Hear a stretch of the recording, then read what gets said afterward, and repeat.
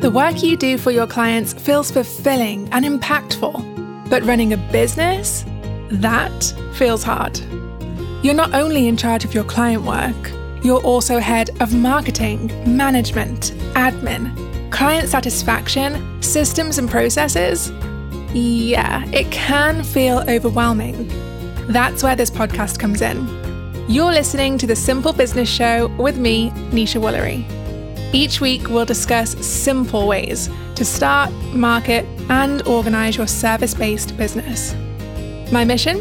To teach solopreneurs how to simplify their business so they can earn more money by doing less stuff. Let's dive in.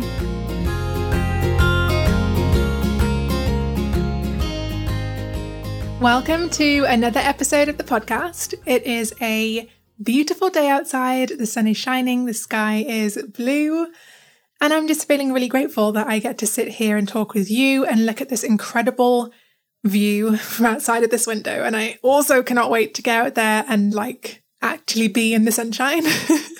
But I'm very happy to be talking with you. I'm here today to talk about 5 ways you may be frustrating your clients. And before we jump in, I do want to say that if you do realize that you're doing any of the 5 things that I'm about to talk about, please don't be too hard on yourself. This episode isn't here to shame you, guilt you, make you feel like a bad business owner. No one benefits from you feeling bad, especially not you. This episode is here to help you become self-aware about certain things that may be tarnishing your client's experience with you. And ultimately, maybe stopping them from telling all their friends about you and working with you again, which is something that I don't want for you because I know that a lot of people who listen to this podcast are incredibly talented creatives who deserve all the dream clients in the world. So listen to this podcast not with self-criticism in mind, but listen with a view to improving your service and making your clients happier. Happier clients will work with you again, and they will shout your name from the rooftops without even being incentivized to do that. The sad truth is, not all clients are that happy when working with someone, even if they don't say it. This is a powerful truth to be aware of. It isn't just the clients who actually verbally complain that aren't satisfied. More often than not, particularly if you work with a lot of introverted clients, they won't speak up about their frustrations unless the frustration is so huge that they have to. You know, the people who don't complain when their food is bad at a restaurant, which is me, by the way. I will very rarely complain if my food is bad unless it's really terrible. Well, if someone, your client, isn't going to complain in a restaurant to a waiter that they probably will never see again unless they regularly eat there, why would they voice their frustrations to an actual person they're working with on an intimate project like web design or coaching? Something that they are spending weeks or maybe months on with a person. Usually that kind of person won't, not unless it's a really big deal and they have to speak up about it. Now, I'm definitely not saying assume all your clients aren't happy with you unless they're saying so. That's not what I'm saying. What I am saying is, if your clients haven't been very verbal about being happy with your work, or if you just, more importantly, if you intuitively feel like something is off with your clients, I want you to find the courage within yourself to explore why this might be. There are usually 5 common ways that creatives can frustrate their clients. And I'm going to tell you what they are right now and give you a way to rectify them so that this episode doesn't leave you feeling low or like you have no clue how to fix any of these points if you resonate with them. Ready? Point 1 is lack of initiative. Taking initiative means seeing something that needs to be done or seeing a problem and doing or fixing it of your own free will without anyone telling you what to do or how to do it. One of my top values when working with a new subcontractor, like a virtual assistant for instance, is initiative. This value is particularly important if you're something like a VA, social media manager, if you handle customer service, or if you have any kind of service that involves using tech for your clients. Your client has probably hired you to save themselves time, right? So if you're continually asking them how to do something that could have been easily Googled, if you'd taken the initiative to do so, it's going to be a bit frustrating for them. Remember, Google and YouTube are invaluable and they're available to all of us all of the time. If you can't find the answer there and it's taking far too long, then of course it's perfectly understandable to go to your client about it. But I think that it shows real initiative and care for your client's time if you don't immediately go to them with every small question or issue that you come across. When you use your initiative, it impresses your clients so much, and it shows them that you think as a team member and not just a one-person business who's in this for the money that they get out of it. This is really important, particularly if you work with clients on retainer and you're not just working with them one time. So here are a couple of examples, because I don't want you to resonate with this and think, oh no, what can I do to fix this? So here's a couple of examples of how you can start using your initiative. Number one, software questions that you have, right? So let's handle this. Let's say that you're a VA and you manage your client's payment processor and you have a question about that processor. Why not Google it or look for the answer in the software company's FAQ page or contact their tech support before asking your client? If you suspect that the client also won't know the answer, they're just going to do these things anyway. But when you take the initiative to do it, it shows that you respect their time. Number two, I would say speak up and share your ideas and feedback. Let's say that you are something like a brand designer and your client has a very specific idea for their logo, but the colours are really ugly. I've definitely been there, so I know that some people listening should be able to relate. If you don't speak up, you can proceed, create their design and collect your money, and they'll be happy for a time until partners, friends and followers point out that they don't really love the logo. And then they'll wonder why you as the expert didn't say anything. Of course, sometimes you'll say something and the client just won't listen, and that's on them. But take the initiative to say something, and sometimes the client will listen and be so thankful that you saved them from making a poor decision. The second way you may be frustrating your clients is by not setting expectations up front. I actually spoke about setting expectations with your clients in episode 28, Why You Need a Welcome Page. But what I said in that episode really got to the point, and so I'm going to read that here for you right now.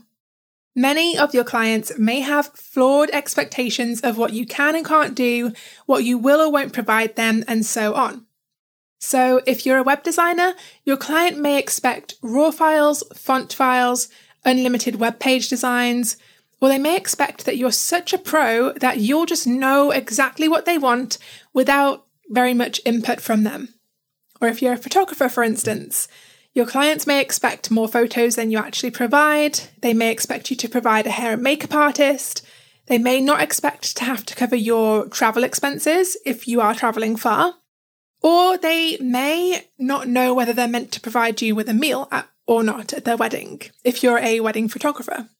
When a client expects something and that isn't the case, it actually leads to them being really disappointed. And the more and more this happens in a project, the lower your client's opinion of you becomes. I actually experienced this myself when I used to sell web and graphic design services.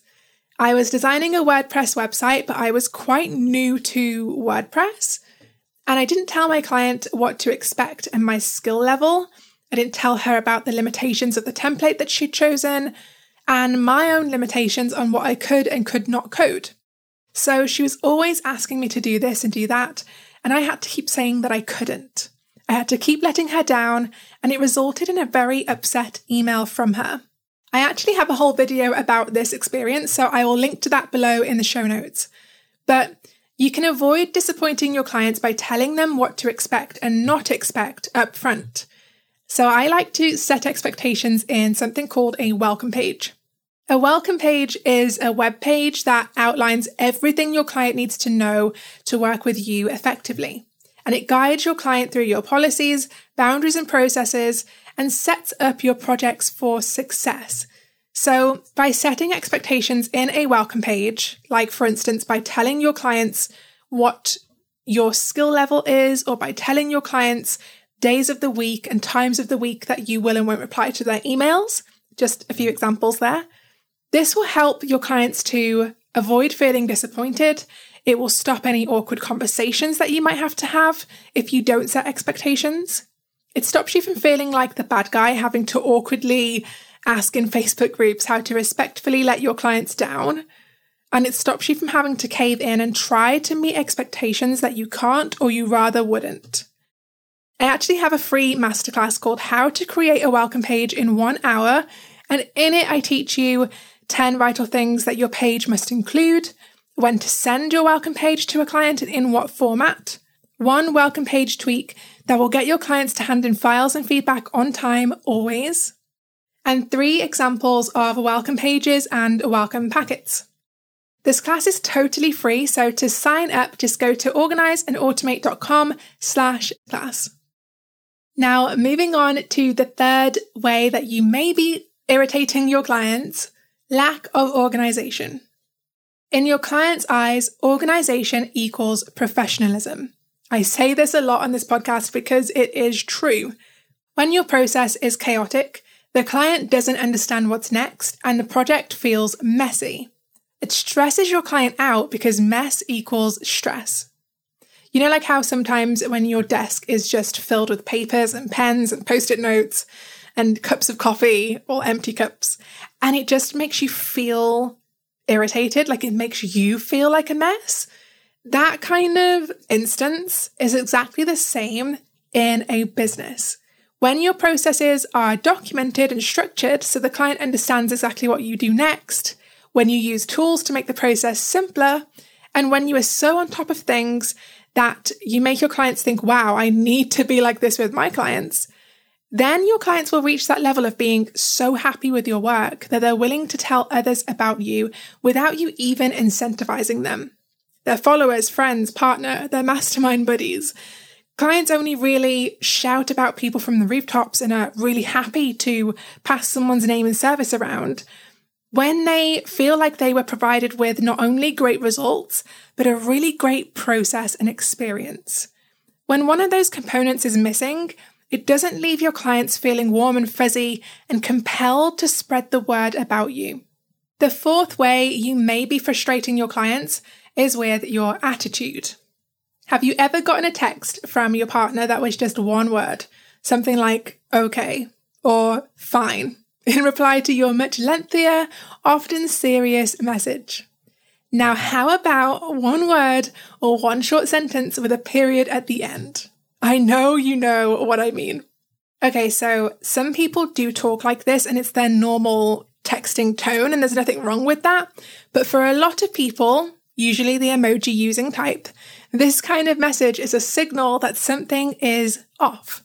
They're in a mood or they're not happy with you or they're giving you the cold shoulder.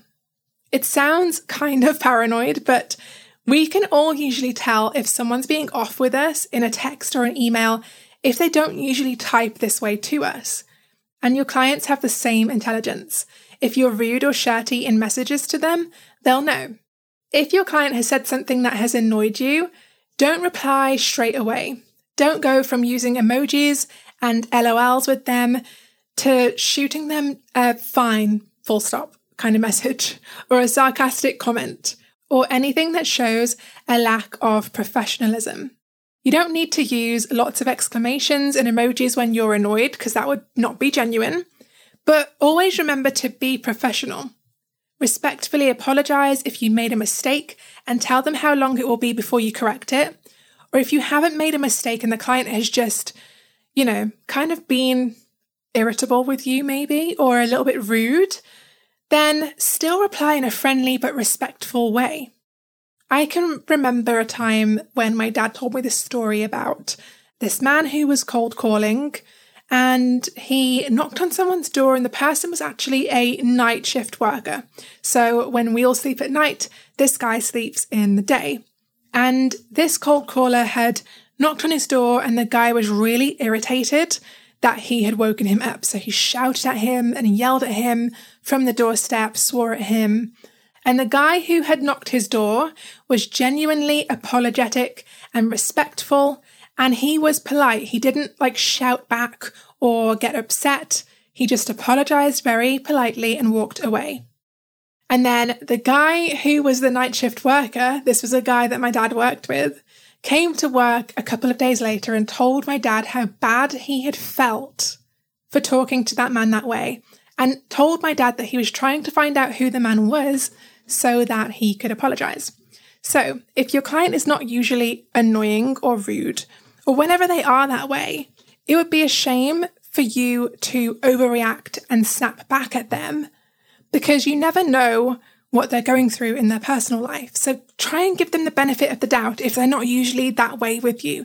If they're not usually rude or irritable, maybe they're just going through something difficult in their own work and personal life. Don't give them attitude. It doesn't give them reason to work with you again. The last way that you may be frustrating your clients is forgetfulness. Now, forgetfulness isn't that big of a deal, so don't beat yourself up about it, especially if it doesn't happen regularly. Most clients understand that no one's perfect and they don't expect perfection from you, but they do expect professionalism. A couple of, bouts of forgetfulness, and they most likely won't really notice. Just be sure that it's not a continuous thing. This often does go hand in hand with lack of organization. When your process isn't documented and organized, things tend to be forgotten, and certain steps in the project are forgotten. Certain things that you told the client you'd send them but never did, and meetings that you forgot that you had. So the best way to cut down on forgetfulness is to get organized. Start by documenting your project process, every step and deliverable, so that you can check off each step as you go through the projects and never forget steps again. I feel like this doesn't just help keep your clients satisfied and happy, but it helps you maintain your sense of competency. When we feel confident in our self-competence, mouthful there, we are less prone to struggling with feeling like an imposter in our industry or in business, and our self-esteem around our creative work can flourish. I hope you've enjoyed today's episode. Remember, if you were nodding your head to any of these points and you really resonated with them, don't beat yourself up about it. There's no such thing as a perfect business owner, just lots of flawed humans doing their best to improve. So I hope this episode has helped you become aware of any improvements you need to make to your client projects and given you some ideas of how you can get better. Before I wrap things up, just a quick reminder that if you'd like further help setting expectations and boundaries with your clients, documenting your process for them, and making sure your client projects are set up for success from the very start, then you can watch my free masterclass, How to Create a Welcome Page in Just 1 Hour. A welcome page is a web page that outlines everything your clients need to know to work with you effectively. And at this workshop, I'm going to be sharing 10 things that page must include, when to send your welcome page and in what format, one welcome page tweak that will get clients to hand in files and feedback on time always, and I'm going to be sharing a few examples of welcome pages from other creatives. This class is totally free, so go ahead and sign up at organizeandautomate.com/class. Thank you so much again for tuning in, and enjoy the rest of your day. Hey friend, thanks for tuning in. If you enjoyed today's episode, be sure to subscribe to the show so you never miss future episodes. And if you're feeling extra motivated by what was discussed today, I would seriously appreciate it if you'd open up the Apple Podcast app on your phone and leave a super quick review. Honestly, your reviews tell iTunes that this podcast is worth listening to. And iTunes then gets this show in front of more solopreneurs so they can get the help they need to bring more inner calm to their business. Okay, that's it from me today. Thank you for listening, and I will speak to you soon.